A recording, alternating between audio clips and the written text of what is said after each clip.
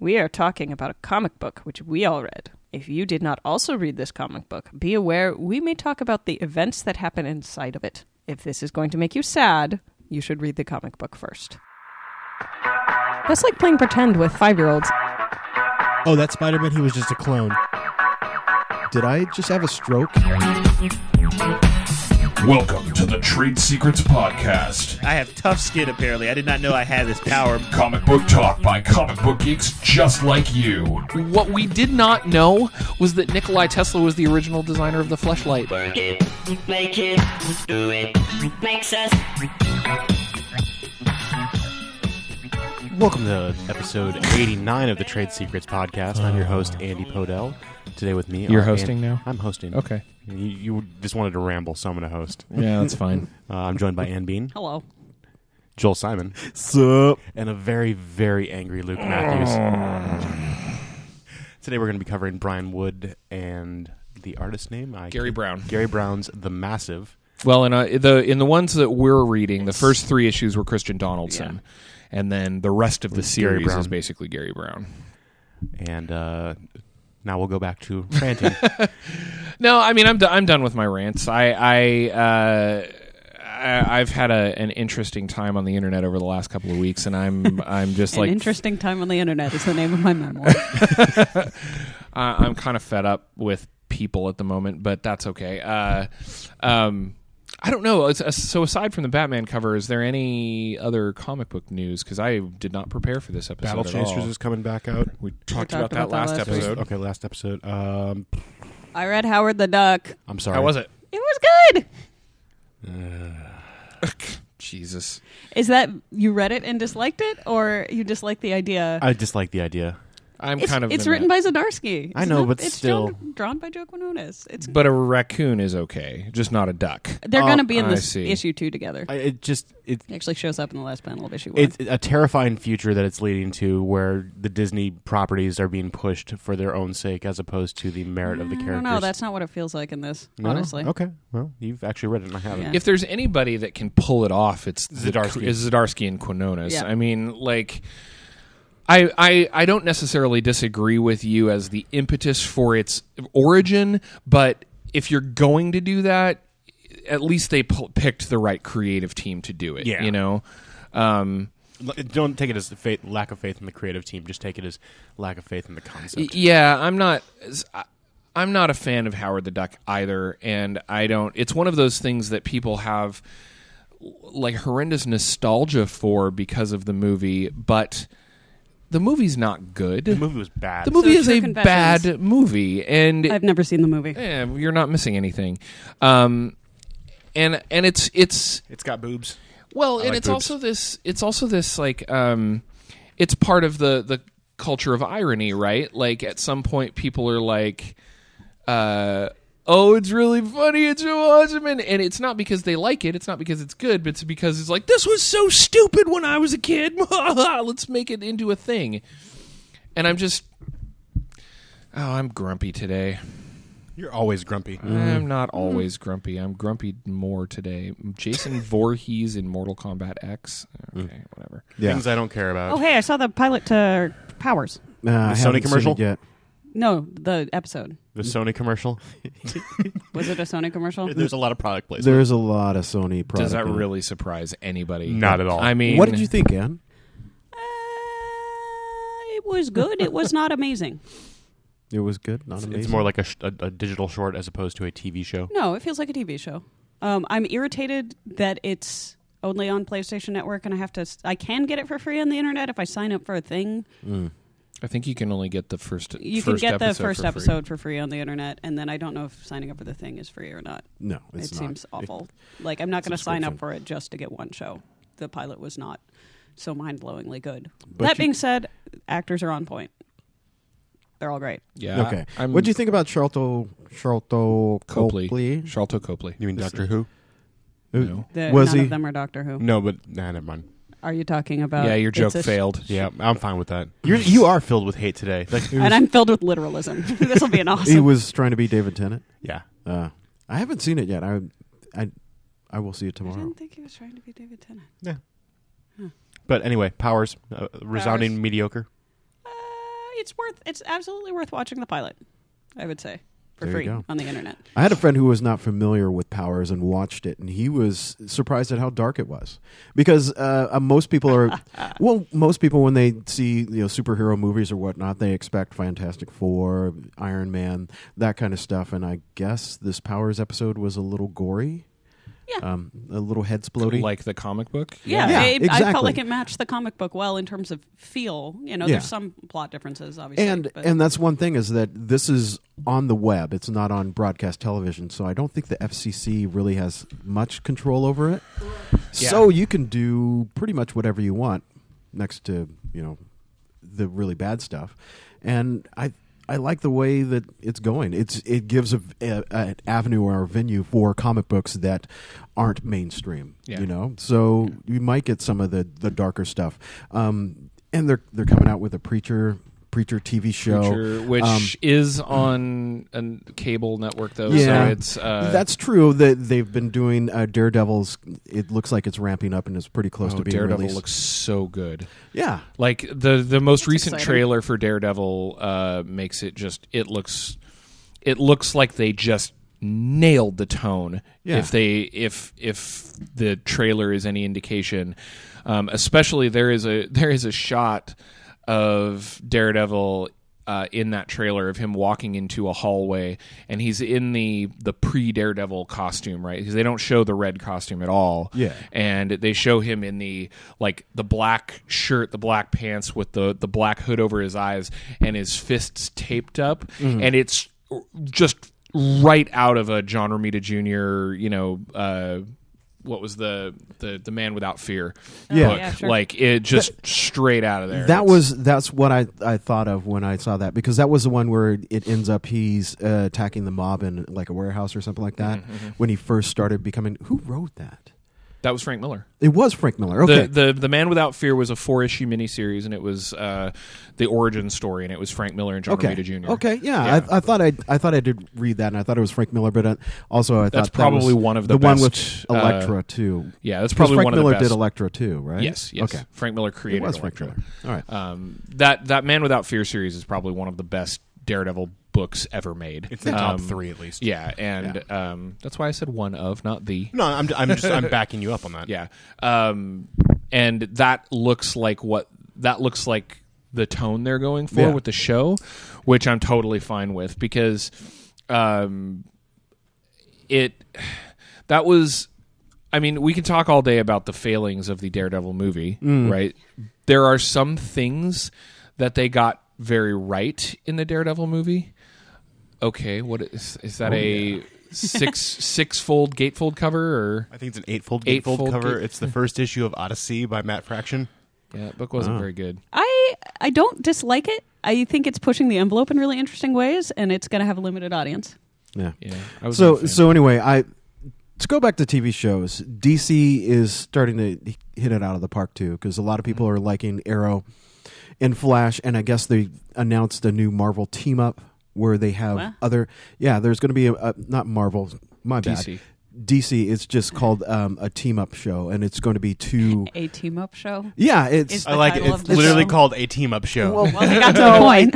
it's the Generic title team up is show number 3. The title is Team Up, and it's going to have DC heroes that are like, one is the Flame, and they're thinking one's coming from the future, Booster Gold or Rick Hunter, and it looks like some of the more obscure, not the big 3 DC heroes are getting some time now. So Ernest, what's his face? Beard Hunter. there you go. Well, I just like the era that we're in, is that the movies have proven that these stories are really good. Well, there's also And that there's an audience for them, and they're getting some life. iZombie is starting to come out too. I saw a preview for it on Yeah. the internets. I was like, okay, this actually looks better than I expected. it Yeah. looks like it's right there in the vein of things like Angel and Lost Girl and maybe Orphan Black. I can see that. And that is when we read the comic for the show, that is exactly what I thought. Like that's the perfect audience for where the comic book came from. I was not the biggest fan of the comic book, but if they handle the TV show in that vein and they get good writers, I think it could be done really well. The one TV show we haven't talked about was that they just released the first images of Supergirl for Yeah, that Supergirl that show. too. She looks like Supergirl. I'm curious to see what they do with that, just because that's such a obvious. She was in the created during the heyday of the obvious Distaff characters. Right. So I feel like there's with She-Hulk, there's great potential to do really cool stuff with her. Mm-hmm. I don't know if they.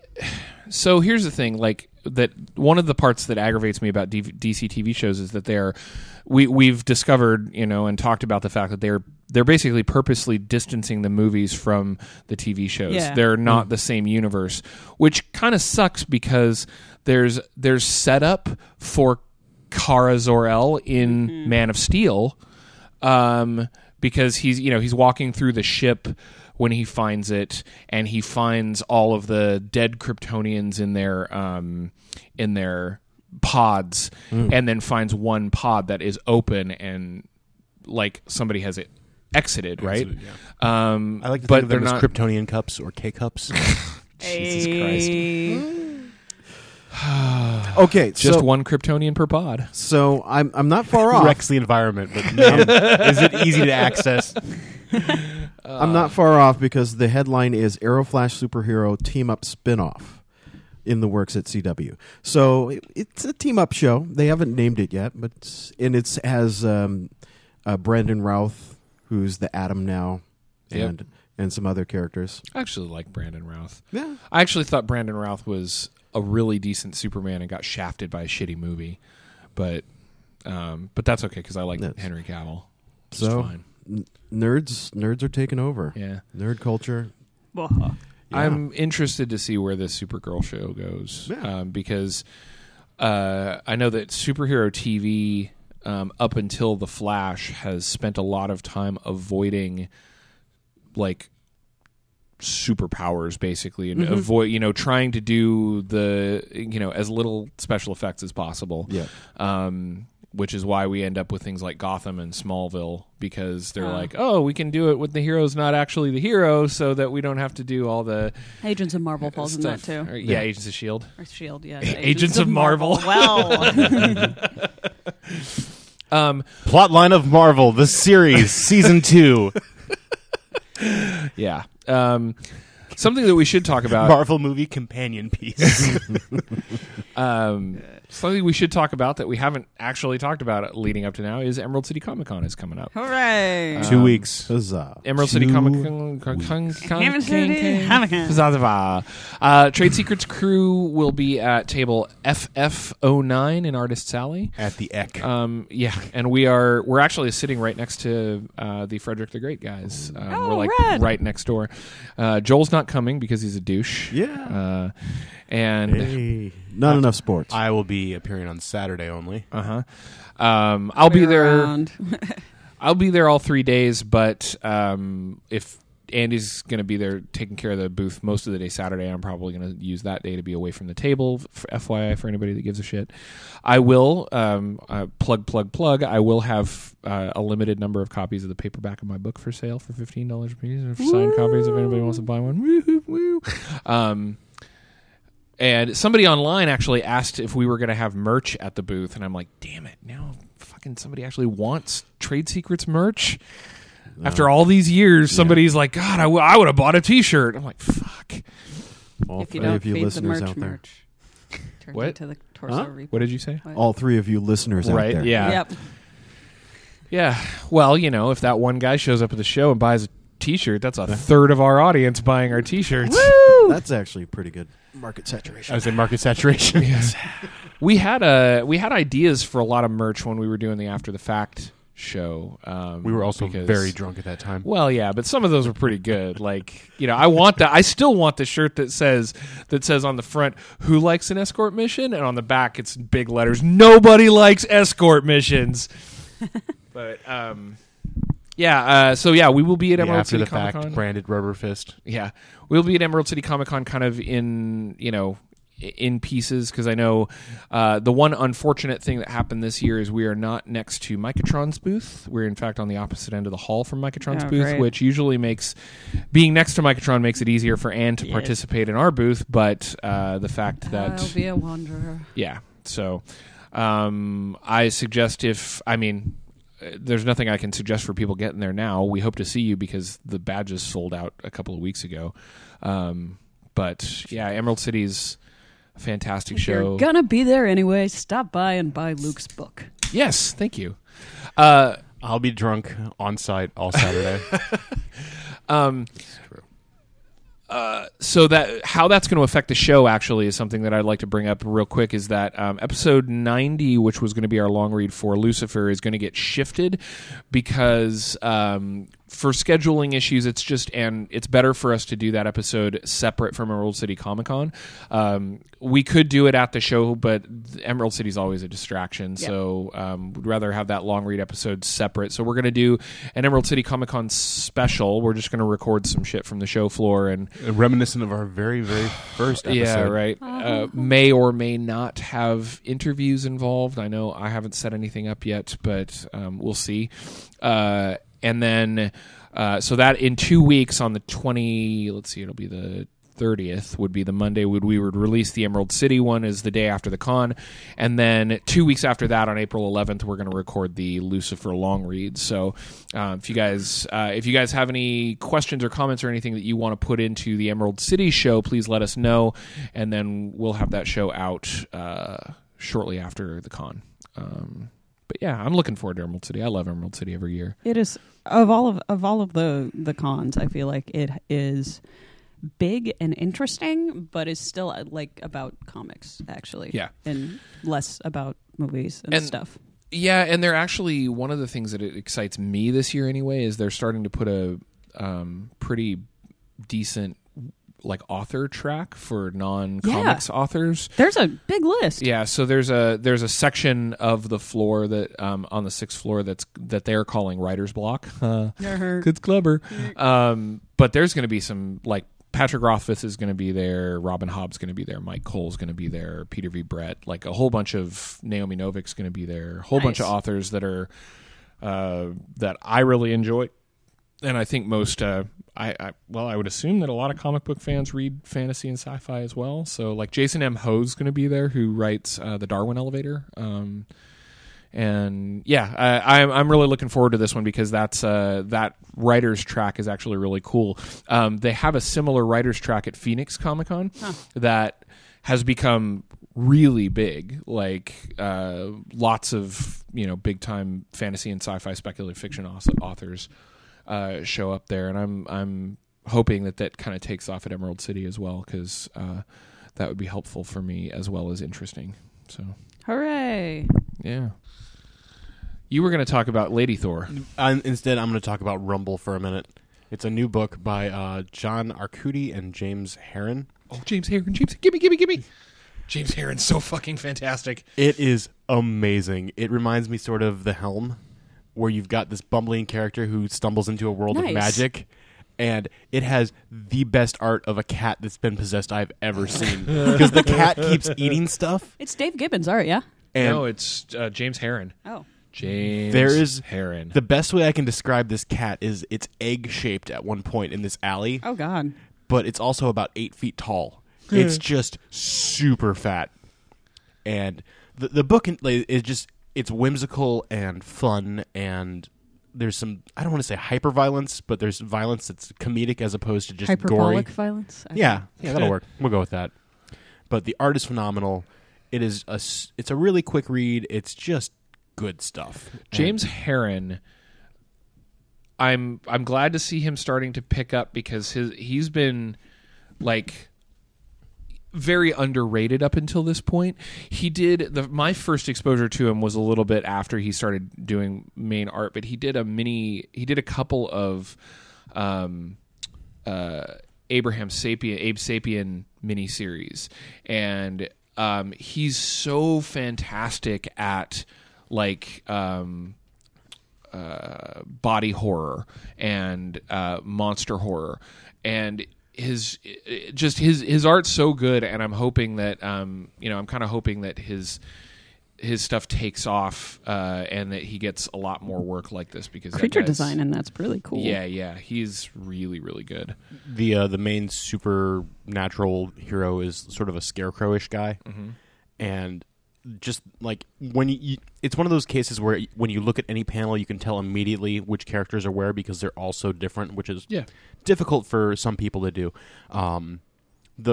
Just like literally from the first page, the setting and the mood and everything just draws you in, and like if you get a chance to read it, I highly recommend it. Cool. Other than that, the other book that I want to talk about for a second is Rat Queens is back. Yay! That's the Braga special, right? There's a Braga special in issue number 9, which is it's a continuation of the bit before the break. I love the new artist. Oh yes, Stepan Sejic. Yeah, He is really good. I'm really happy to see like Curtis's just full tilt going with it, and it's so good. Stepan Sejic does. He did a free online comic for a while that he's still doing called Sunstone. That has just been collected into. It's starting to be collected into paperbacks. It's erotica. It's basically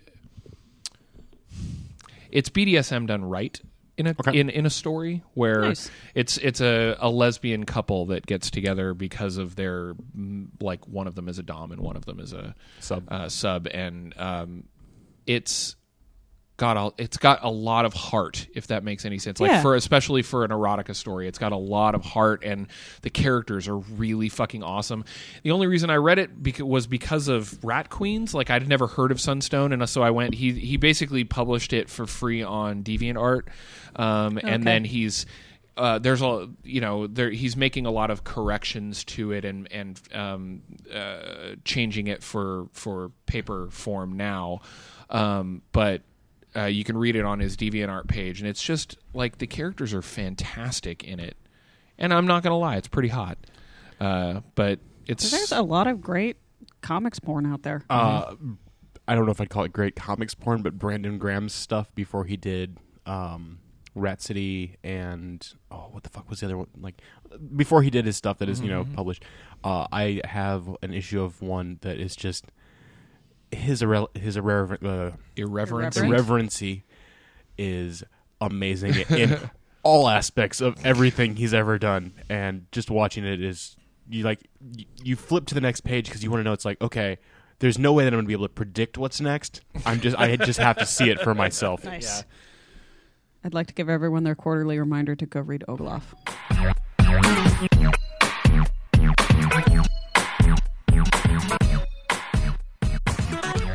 So for the last couple of weeks, we have been reading the first 6 issues of The Massive. It is a Dark Horse comic that came out. It just finished, actually. With Ragnarok Part 6. Yeah, I've just finished with issue 30.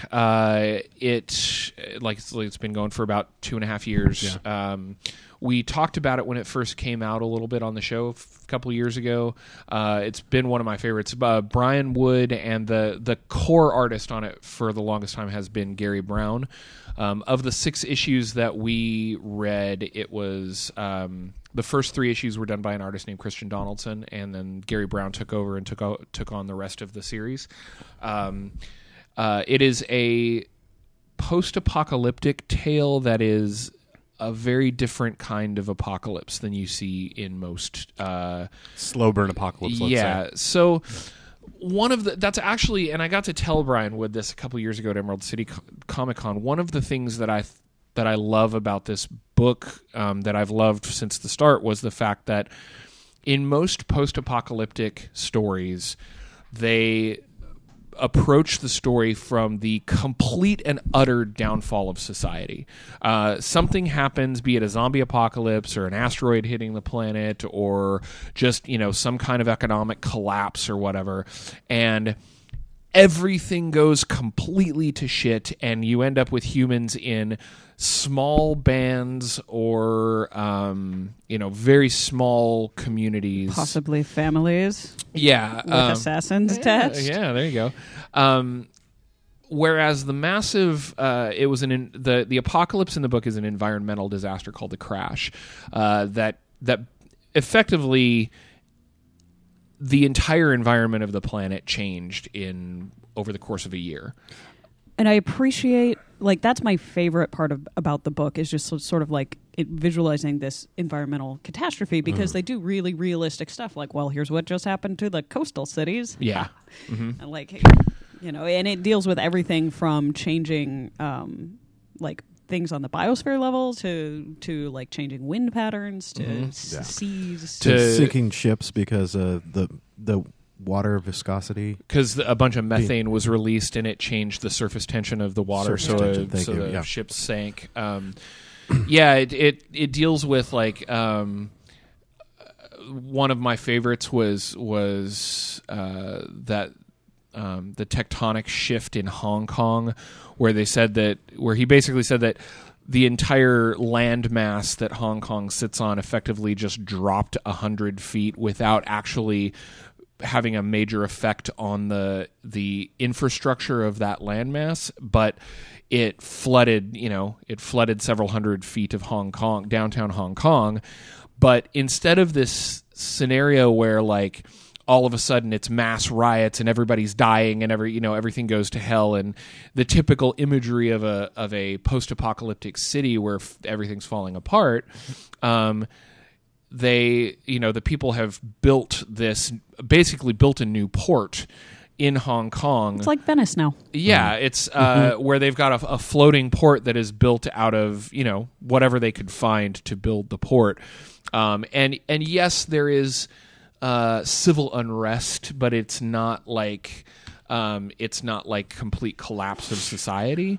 One of the other things that I appreciate about like what's happening on a political level is that America is isolationist and silent. Yeah, it's a total dead zone. Yep. They talk about that because there's the characters in the book. It centers around 5 characters, I'll say, over the course of the entire book. But it's the main character is Callum Israel. He is a white man that was raised in Bangladesh and became part of a paramilitary corporation, and then eventually founded what the book is based around, an environmentalist group called the Ninth Wave. Which was they call it a direct action group because they are, as they say in the book, we're not Greenpeace. They actually go out and like block shipping lanes and take action against whalers, that kind of thing. At least before the crash, they're like not quite eco-terrorists, but kind of. Yeah. The second character is a woman named Mary, who is somebody that Callum Israel recruited early in the Ninth Wave group and is also a love interest for Callum. Mag Nagendra, who is a guy that worked with Callum in his paramilitary days. And then 2 lesser characters that are in this one are Lars, who is basically their navigator, and oh god, what's her name? What's the girl's name? What's her face? With the American girl with the hair that drowns. God damn it. She doesn't die. She drowns. It's complicated. They get stuck in a Arctic shaft.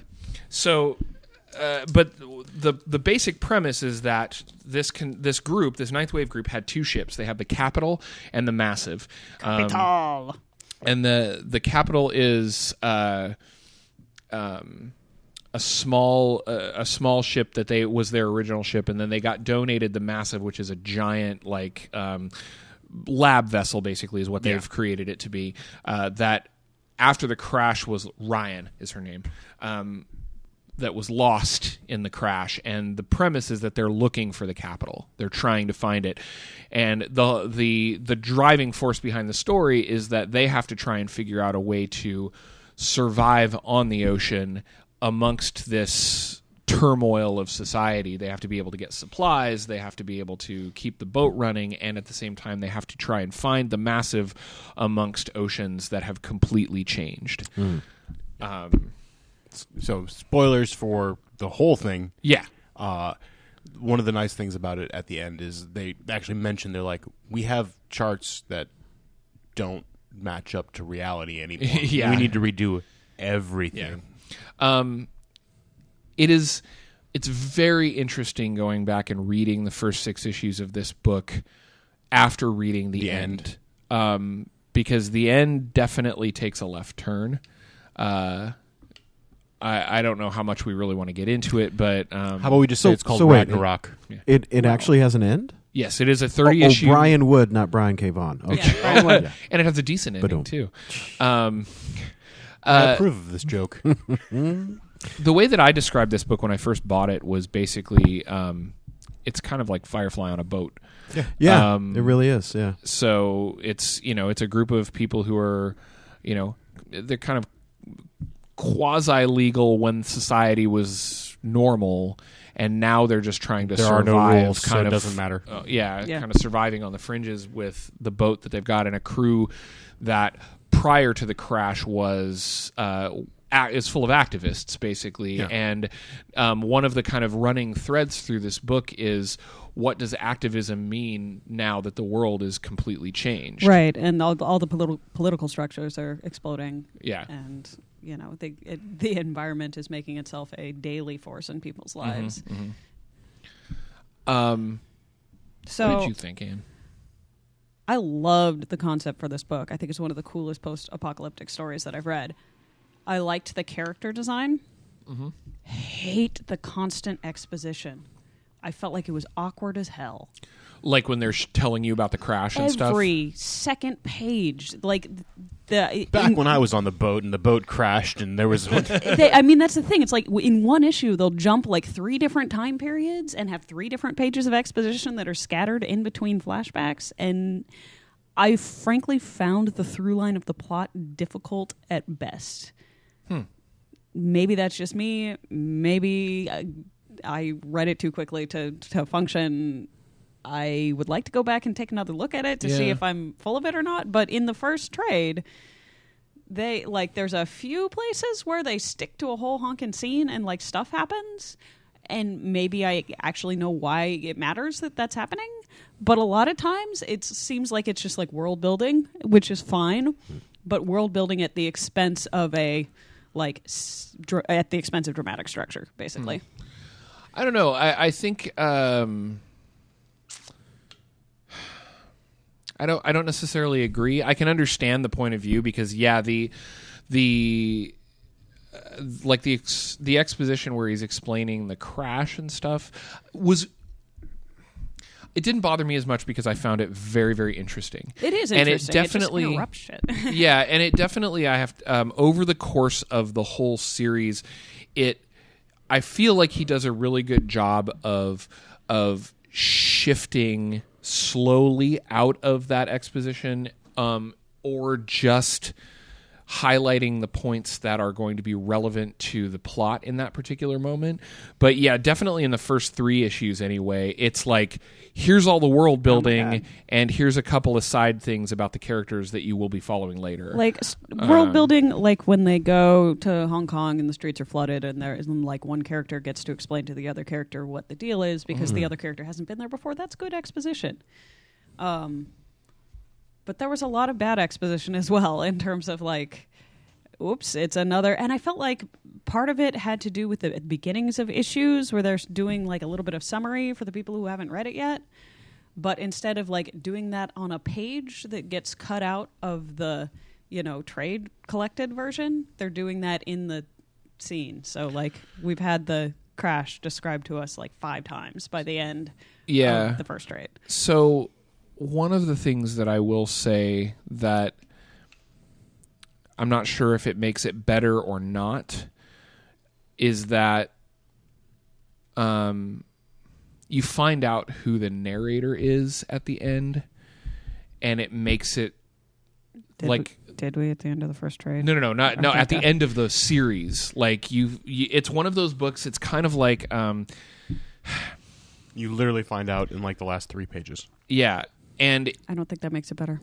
Well, it's one of those things that kind of does because it pulls it together a lot. And like I said, for me, it's a different perspective because I have literally within the last week finished reading the last 6 issues, then gone back And read the first 6 again, and it completely changes my view of the first 6 issues because it gives you insight into things that, like, right now you're like, God, this is annoying, and it's there's these things that don't make sense, and then they do, and then I have it faith totally that they like could.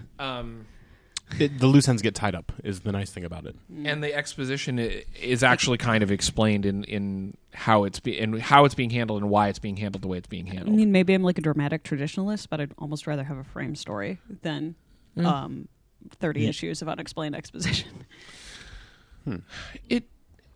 I don't know. I mean, I'm on the opposite side from you because That's it cool. didn't bother me that much. Like, I kind of enjoyed flipping back and forth between here's the crash, and then here's the people who are trying to survive after it. That it was that kind of flipping back and forth was much more prevalent in the first 3 issues than the second 3. Yeah. Because the second 3 they do follow.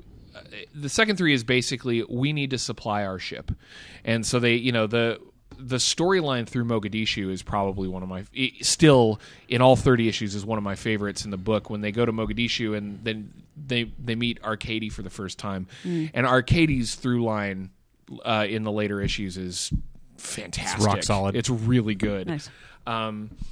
And kind of giving us that insight into Callum Israel's like why he left Black Bell. And like I really, really liked in this 6 issues the kind of the introduction of Callum and why he left Black Belt, and then they have the issue where he bails in the middle of a mission, and Mag is supporting him on the mission, and he's like, "I'm out. You can do whatever you think is right, but I'm leaving. And when you realize that what we're doing is wrong, come find me." And then later on, obviously he does. Aside from the exposition part, I really love the character development in these issues, and the characters in this book are what make it so good. I sort of feel that the massive and the environmental stuff is almost the perfect backdrop setting for character development, and that this is really a story about how the characters are dealing with the end of the world, for lack of a better term. Yeah, And absolutely. It is. I mean, that's the thing of zombie stories, right? It's all about the people. It's all about the people. It's just one of those, like, apocalyptic tales normally are about how people are develop within the situation, and this is a really great example of. There's a lot of stuff going on, but really, what the story is focused on is, people start at place A and get to place B, and it's all about the journey as opposed to the stuff going around during the journey. I'm particularly enjoying over the course of the whole story, but in this 6 issues, it's really prevalent how they tie in kind of a Slumdog Millionaire-ish kind of way, how they tie in how Callum and Mag and Mary are dealing with the post-crash world, and how their part in like Black Bell and stuff and Ninth Wave pre-crash gives them the skills to deal with all the changing shit in the world, and how it has affected the society that they now have to try and navigate, literally and figuratively on their boat. I've been enamored with the characters in this series since it first came out, and that's it's probably my favorite thing that Brian Wood has done so far. You are dead silent this whole time, Joel. What do you think? I was letting you guys say what you wanted to say.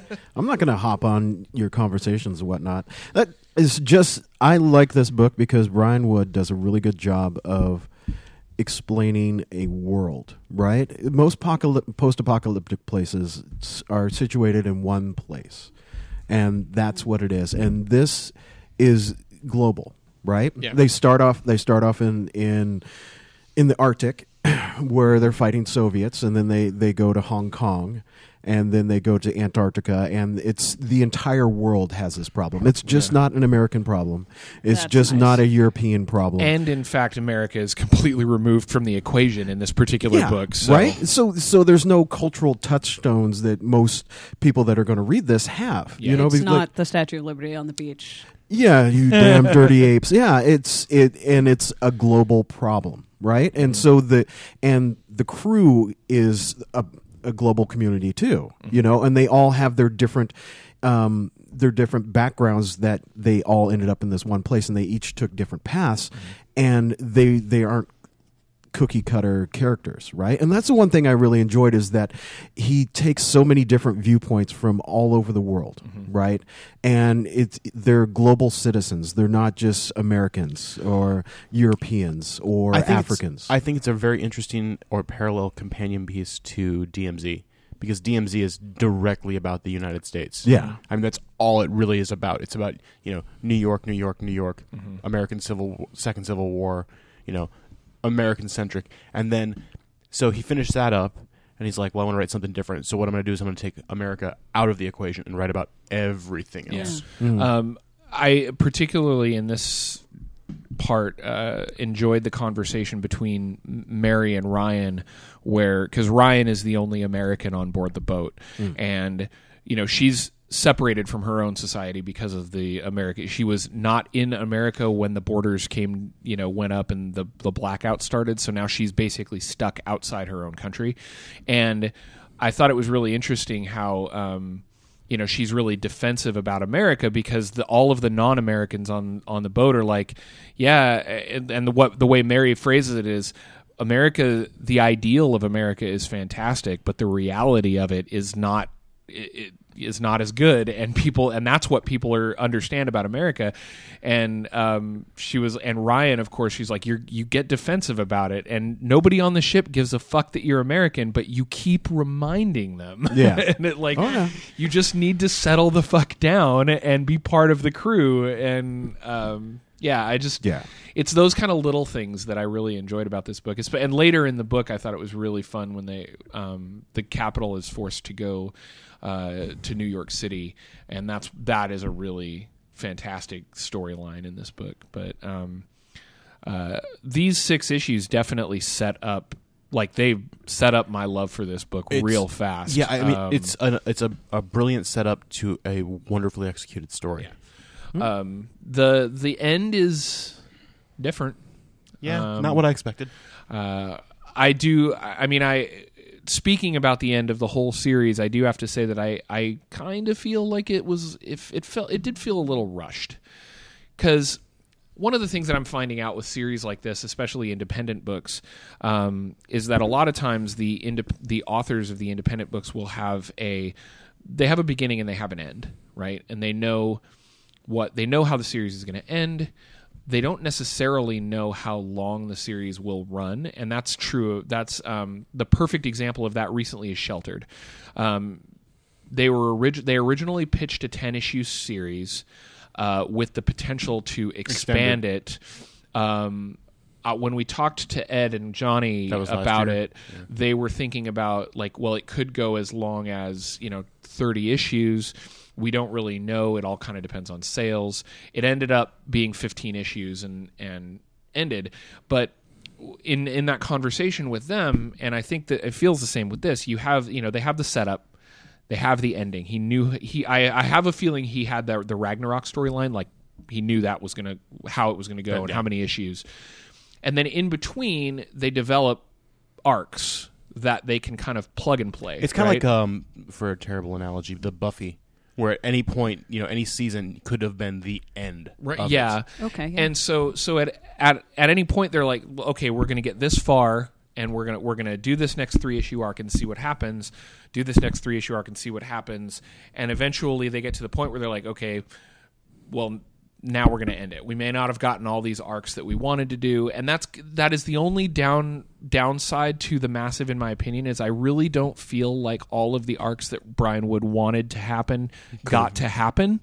But it wraps up really well, and this first 6 issues was what just solidified it for me when I read them the first time. I was just like, wow, this is fantastic.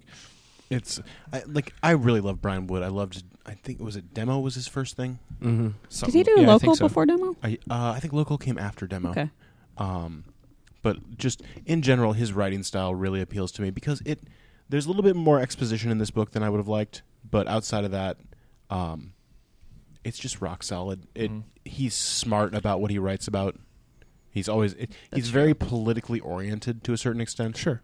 Maybe not as much as Greg Rucka, but Well, I mean, who is? yeah. I'm going to bring up the one thing that I brought up when I first read this book that still bothers me to this day, and that is in issue 3 of this book. They are fighting Soviets on attack boats, and they are trying to prevent them from taking over the capital. Oh my God! And it's it's the bullet, and it still fucking bothers me. Mag fires a hunting rifle at one of the boats, and they specifically show a flying bullet. Except they don't show a flying bullet. They show the case. full shell. It's got the bullet with the casing still attached to it, flying through the air. And I will never, ever forgive Christian Donaldson for that. And it's funny when I have Gary Brown's art is so synonymous with The Massive to me now that when I went back, I had completely forgotten that it was a different artist on the first 3 issues. So, and then of course I see that, I'm like, Jesus fucking Christ! Like, this is where I wish there was a director's cut of this, that I could just buy a new copy of issue 3 that fixes that one little fucking thing. Like, I really Get you like. a eraser. Oh, who's the artist for Invincible? Ryan Otley. Ryan Otley. I really want to commission Ryan Otley to do some amazing piece of artwork for you, but somewhere in it, someone is firing a gun where not only is there the shell is still on the bullet that's firing out, but a shell is being kicked out of the gun. Oh God! Boosh. Yeah, That's Andy's or Well, Luke's brain, for maybe. me, I brought this up the first time I read it, but I'm going to say it again. In a book that is so detail oriented and heavily researched and has so much like hyper realism for its post-apocalyptic world, how do you let something like that by? You just don't pay Like, attention to it. Right? I mean, it's a point where that not only did that come off of the artist's pen, it had to go through in front of Brian Wood's eyes at some point. There had to be a letterer and an editor and a colorist that all looked at that page and said, fuck it, it's fine. I'm just saying, so let's break this down. The artist made a mistake. Maybe he wasn't, that knowledgeable on guns. Brian Wood is too busy researching actual effects of climate change. He's, like, and who okay, knows if tectonic plates had shifted and blah, blah, blah, what would be the effects of this? Oh, someone's firing a gun. Cool. So now let's talk about Antarctica. Yeah, I mean, I feel like it's more on the editors than it is on Brian Wood. That may be. Sure. It's definitely on Christian Donaldson's shoulders. Well, yeah. He is the artist. He is the one that should have researched exactly what happens when a gun gets fired, especially if you're going to have firing guns. Now, Luke, do you understand how I feel about breasts? Yeah, sure. I think the important question is, Anne, do you understand how I feel about breasts? I think I do, Andy. I think, yeah. So buy, borrow, burn. Anne? Borrow. Just solid borrow? Solid borrow. I think it's worth reading. I am not yet sold. Okay. Bye. I have all 30 issues, Yeah. so yeah. oh, buy it. I did buy it actually. I'm actually going to say buy, and the reason I'm going to say buy is because I'm going to say buy the whole series when it's collected. Like, my hope is that it'll be collected into like 2 hardcover volumes. 30 issues? Yeah, that can be 30 done. issues, like 15 issues of hardcover volume. And I'm going to say buy the whole thing because the gripes about the first bit are mitigated by the rest of the story, in my opinion. So, solid buy. I love this series.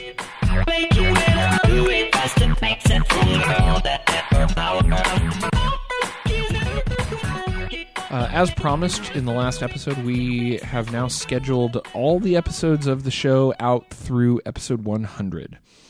We have a full-on schedule. Our next episode, of course, is going to be the Emerald City Comic-Con special.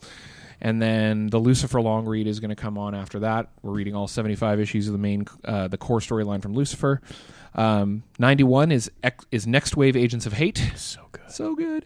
Episode 92, we're going to read on a listener request. We're going to read Supreme Blue Rose. It's an image book. The quote was, see if Tell you me can what the tell hell me what the hell it's about. Yeah. Then The Empty Man is coming after that. It's a Cullen Bunn horror story that Anne suggested. Then we're going to read Alex and Ada. It's the Jonathan Luna book that's actually really fantastic. Looks real pretty. Then Andy's suggestion of Gotham Central. We're going to read the first So trade of Gotham good. Central. First trade is Rucka still, right? No, In it's the first one? Brubaker. It is Brubaker? Okay. Oh, wait, isn't it Brubaker Isn't it and both? Rucka? It's I think it's Because I know both. they both contributed to Gotham I Central. don't remember how it works as singles. And then we're going to do Afterlife with Archie, which is I've been wanting to. I've admitted it's like morbid curiosity, as it were. and then Wormwood Gentleman Corpse, which is Andy's suggestion. It's fun. And then another reader suggestion for episode 98 is going to be All-Star Batman and Robin. Man, we've been doing a lot of Batman books lately. Yeah. Well, I mean, one in every 10 episodes isn't too bad. Batman Like, doesn't come up that We often. just did in Long Gotham Halloween. Central. We're doing Gotham Central. Then we're doing All Star Batman. Yeah, I guess Gotham Central sort of counts. Then we did Harley Quinn. We did. But if we're gonna do DC books, we're gonna be doing a lot of fucking Batman books. I'm fine with. So- Actually, I'm fine with that. Looking, I'm like, well, we could be doing Superman. No, Yeah. sorry, Eddie. Episode 99, we're going to do Warren Ellis's Trees. And then for our hyper mega excellent episode 100, which is also nearing our 5-year mark for Trade Secrets, it'll actually be 4.5, I think. Yeah. We're doing our Preacher long read, which is the whole run, 60-something issue run of Preacher. So yeah, that is our schedule out for the next, I guess, 12 episodes. If you have any questions or comments or anything that you'd like to talk about for any of those shows, especially the upcoming Emerald City Comic Con special or our Lucifer long read, you can email us at tradesecrets@geekerific.com. You can hit us up on Twitter at TradeSecretsPod. You can join our Facebook group at facebook.com/groups/TradeSecretsPodcast. A lot of good discussion on that group. It's been really good the last few months. And in fact, that's where we got our reader suggestions for All-Star Batman and Supreme Blue Rose.